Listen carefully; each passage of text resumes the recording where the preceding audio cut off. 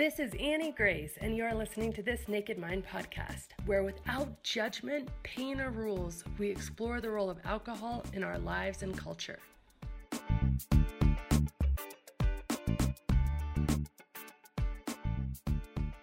This episode is sponsored by The Path, the coach-guided membership designed to help you make alcohol small and relevant in your life by removing your true desire to grab that next drink.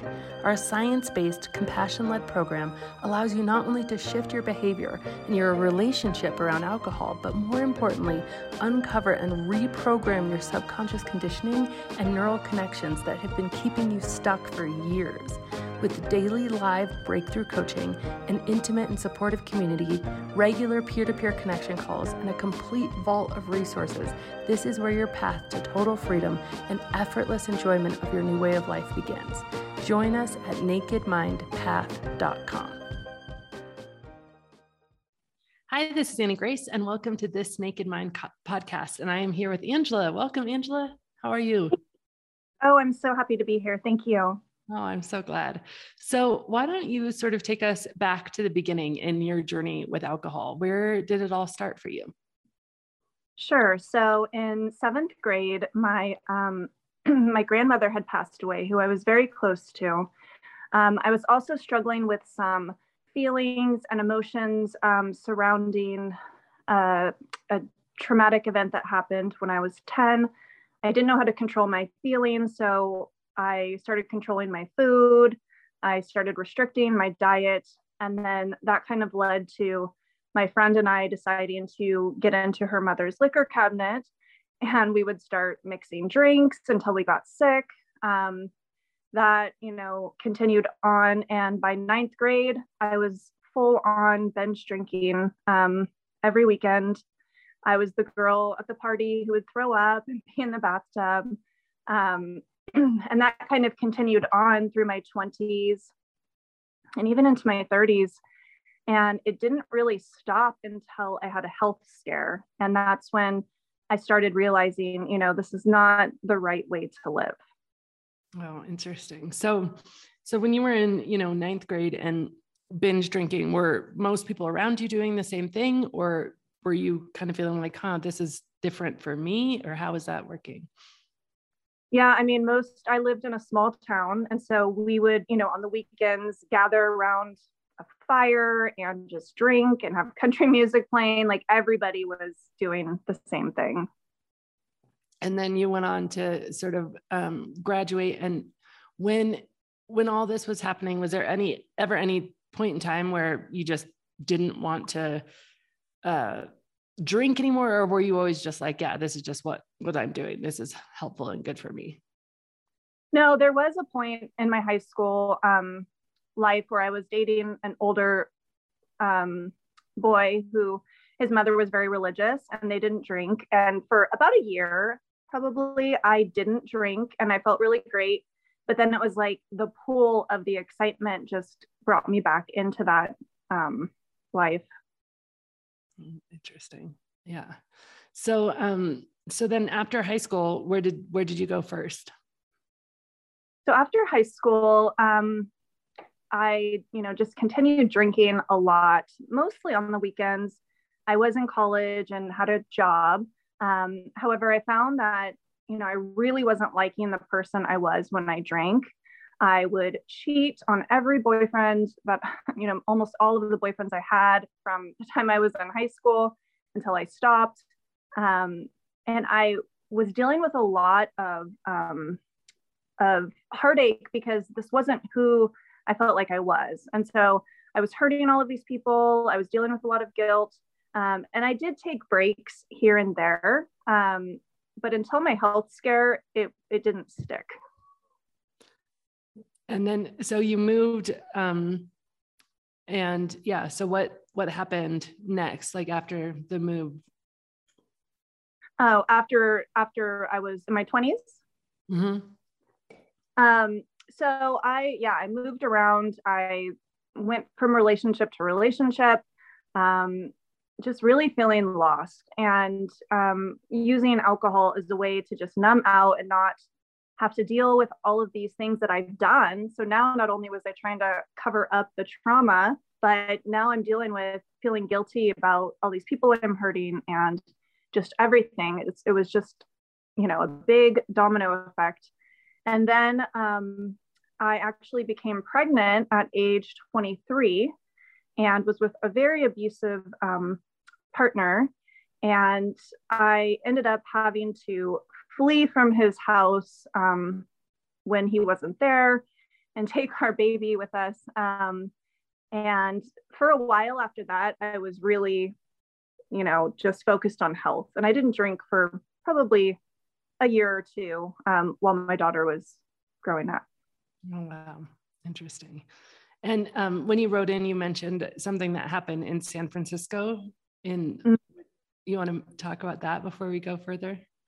Sure. So when I was in business school, I was living in San Francisco, and I had never lived in a big city like that. Well, I had lived in San Diego, but I had a baby, so I wasn't really like in the scene.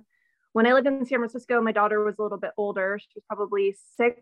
And there were times where I would just go out with friends and I would get so drunk and black out. I wouldn't remember, where I lived. And one time I woke up in the San Francisco hospital, didn't know what happened. And when I talked to the nurse, she had said, yeah, the cab driver apparently asked you, do you want to go to the hospital or do you want to go to jail? And she's like, I guess you chose the hospital. And it was horrifying. And I felt so bad about myself. Mm-hmm. And did you think at that time, like maybe I should stop, or was it? Yeah, I did. And it was really hard to tell my parents because, I was a fairly young mom and I never really, I got to live in a big city. So I said, okay, I'm going to back off. I'm not going to drink anymore. And that lasted for a little while. But again, it was all with sheer willpower. It wasn't like I didn't have any kind of guidance or anything. I was just trying to restrict it. And then that led me down, okay, well, I need something else. So that I would take Xanax to deal with it, which isn't, any better, but. And then, so you're in this situation where you're, questioning it. And when you wrote in, you said, you just didn't trust yourself around alcohol. Mm-hmm. Yeah. After about 3 or 4 drinks, I would turn into a completely different person. I had this wonderful fiance. When I was going to business school, he was at UC Berkeley Law. He was such a great guy. My daughter loved him. And I really, looking back, I realized I sabotaged our relationship because of alcohol. And he tried so hard to help me. He would try to say, okay, let's have an agreement that you only drink 3 drinks. And then I would go hide in the bathroom and take shots. And I just had no control. And then when he was trying to help me, it felt like I was being controlled. So I kind of rebelled. And then the next day I'd wake up not remembering what happened. And he would ask me, do you remember what happened? Sometimes I would be covered in vomit. And, I have this sweet daughter. It was just heartbreaking. Yeah. And so then we move on and really, so fits and starts and just feeling like you wanted to change things, but it was really difficult. And then you had this health crisis. So talk to me about that. Sure. So in 2015, and I had a young baby at this time, and then my older daughter was about 9. We lived in this beautiful place in Marin County, just outside of San Francisco. And we all became progressively like sicker and sicker by the month. And I had, oozing sores on my face. I looked like I was pregnant and I wasn't. My daughters were in and out of the hospital. I finally realized it was black mold. And once the inspectors came and read the indoor levels, they were like, you need to leave now. Don't take anything with you. And at first that kind of fueled my drinking because I felt so out of control, which seemed to be the pattern, is I would drink when I was feeling out of control with my feelings. But then I realized, I'm so near death. Like I could barely walk without having to stop. I could barely breathe. And I was in so much pain. So what really saved me is moving up to my parents' house with my daughters and really focusing on my health. I stopped drinking. I was, doing Pilates, using an infrared sauna, really, really getting healthy. And I finally felt good about myself. Oh, that's great. And so, yeah, during that time of doing all these sorts of things, did you find it easy to not be drinking? It was at that time because I was living back in a small little town. Not a lot of people, I didn't have any friends there. So I would literally just work because I worked remotely. I would work out, I would use the infrared sauna and just hang out with my kids and my family. So I didn't really have a desire to drink. I did start dating someone who lived in Nashville, and he lived a pretty flashy life with a lot of traveling. And so when I would go see him, I would drink, but I did get out of control a couple of times, but it definitely helped being, remote. But again, I wasn't really addressing the issues. Yeah, the underlying stuff. Right. And so I have to assume that with that issue with the mold that put you like near death, how did that resolve?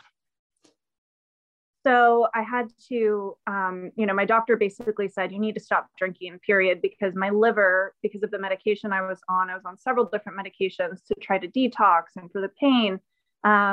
And she said, you cannot drink because your body's at like a toxic load, and it's going to be really bad if you don't stop drinking. So I listened to her. And then for about a year, when I was at my parents' house, I got really healthy. And I ended up winning the lawsuit against the landlords who, had the moldy house, and felt like I was ready to move back to Marin County. And I did maintain health and that kind of healthier lifestyle for quite a while. Awesome. And what sorts of things were you doing to help that along? So I was going to Pilates like 3 to 4 times a week. I also, because Western medicine failed me with the mold detox and trying to get that under control, I started seeking out alternative forms of healing. So I started studying mysticism, shamanism, advanced energy, and healing work.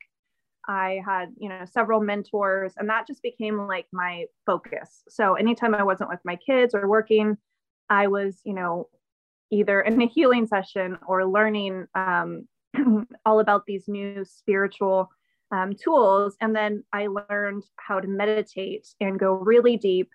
And that just really, I finally felt like I met my higher self, and I finally felt comfortable in my body. And that was a big shift in my life. Awesome. And what was happening with alcohol during all of this? So I rarely drank. I would go like 3 or 4 months without drinking. And then sometimes I would have my girlfriends over and we'd have a dinner and we would have some wine, but I was never drinking at home by myself. When I was there with my kids, it was just us and I never drank. But then if I went and visited my boyfriend at the time in Nashville, then we would drink. Yeah. Mm-hmm. And then what happened next? So then I met my husband, and we decided to move about 45 minutes north of Marin. And at first, and then we decided to have a baby. So I was pregnant. So it wasn't really an issue at first. But then COVID hit. I also went through a really horrific family law incident with my ex. And all of that pushed me over the edge. And I just felt the darkness coming back. My husband and I, we were just drinking a lot of wine, trying to deal with all of this. He lost his job due to COVID. And I just felt, again, really out of control. And then I realized I still actually had quite a bit of healing to do. Mm. And so how was COVID like in your house at that time? So we have a teenager. She was being she was doing her own homeschool, but I could tell she was feeling depressed, not being, at school. And then we had my daughter, she was in kindergarten, and then his daughter was toddler age.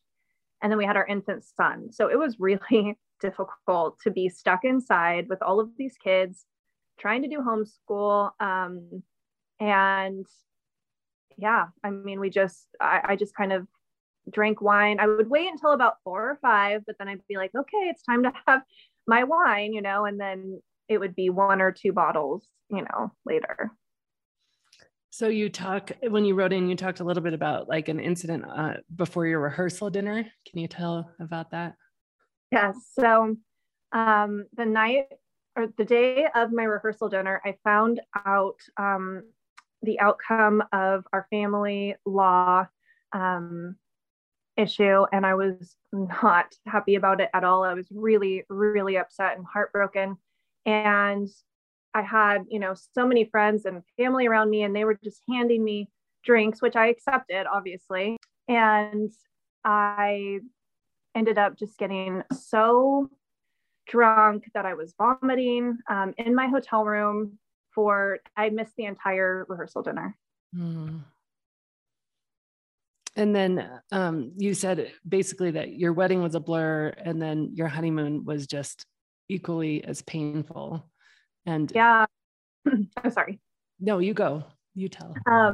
Yeah. So the next day, I was so scared I was going to vomit during the wedding. So I had to take Xanax, and I drank champagne. And I just remember it being a blur, just trying to hold it together. I remember the drive to Half Moon Bay, just drinking wine because I was so anxious. And then the entire honeymoon was like that as well. I was just full of anxiety. And the only way I could make myself feel better was to drink or to take, medication. You said that you kind of felt like your light was going out. Can you talk about that? Yeah. About 6 months into COVID, I really started feeling like my light was being dimmed. I also, because I experienced postpartum depression with all of my kids. So my son was still pretty young. I still had postpartum depression. I could not access that light that I had been experiencing up until this point during meditation. It was really hard for me to connect in. I just felt dark, and I felt like I was starting to lose myself and lose, that connection with my higher self.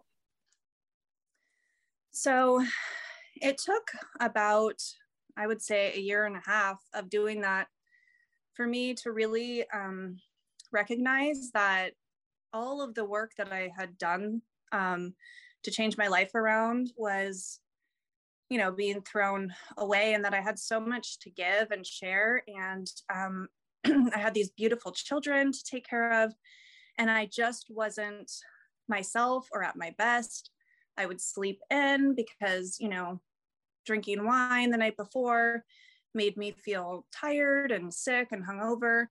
And then the only way to feel better the next day was to have another glass. So it was just, I realized one day that I just couldn't do this anymore. And that's when I actually found your app. Awesome. Cool. So how did that go? So it did take me a few times, but I loved the community aspect of it. And if I failed, I would write to the group and just say, you know what, I messed up. And everybody was just so supportive. And it was exactly what I needed, because I have like an analytical, logical mind. And so by learning what alcohol actually does in the body was like mind blowing. Like after I knew that, I was like, I couldn't have a glass of wine without thinking about it. And just slowly it was like, I don't want to be doing this to my body. So, and then I told my husband about it and my mom. And for the first time ever, my mom was able to stop. My husband was able to stop. It was just amazing. Oh, that's so cool. That's very cool. So how are things now? Great. I mean, I feel at my best. I just don't have the desire. After I learned like what it does to your body, it's like it really took away feeling good, because I just knew, okay, I'm poisoning myself right now. And it's made me so much healthier. I have so much energy. I wake up, excited to get the day started at 6 a.m. I have so much energy for my kids. And so, yeah, I'm in a really, really good place with that now. Oh, that's awesome. So what sort of things do you think, have you gotten back in touch with all of the stuff that you were doing before in terms of the healing and the wisdom that you were accessing? Yeah, I mean, it's just like, it's actually a little bit stronger. I've been continuing learning. And then now I actually like teach it and share with other women how, the things that I did to transform. And I tell everybody about your app and your book. And I'm like, you have to do this. Like, it's the best. Oh, that's so cool. And how has it been for you sort of socially? Socially, it's been okay, because I mean, fortunately and unfortunately, when I moved here, I was pregnant and very sick, so I didn't make a lot of friends. And then we had to, there was a really bad fire season, so we had to keep evacuating, and then COVID hit. So I never really made any friends here, which is both good and bad. And so I don't feel that pressure socially, and I'm able to just, if I'm around it, I don't like need it. I don't crave it. And yeah, I feel like there's so many more important things in life now. And now that I'm back into that place, and I realize now when I'm feeling out of control, that's what's going to set me off. So that really helps. Yeah, that's such good awareness, such good understanding of yourself. I love that. So before I ask kind of the question that I end all of the podcasts with, is there anything else you want to share about your journey? I don't think so. I just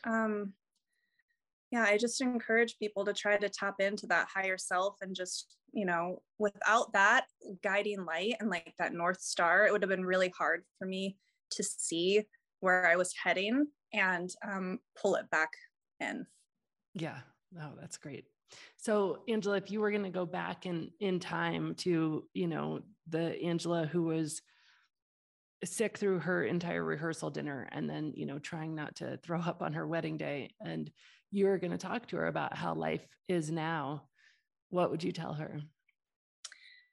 I would have told her, you can't control everything, and everything happens for a reason.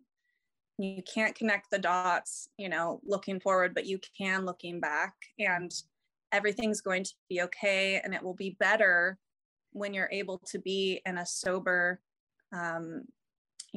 mindset with the strength of your higher self. That's so great. I love that so much. Well, this has been just awesome. Thank you so much for coming on and sharing your story. It's just really great. So much. Yeah, I appreciate it.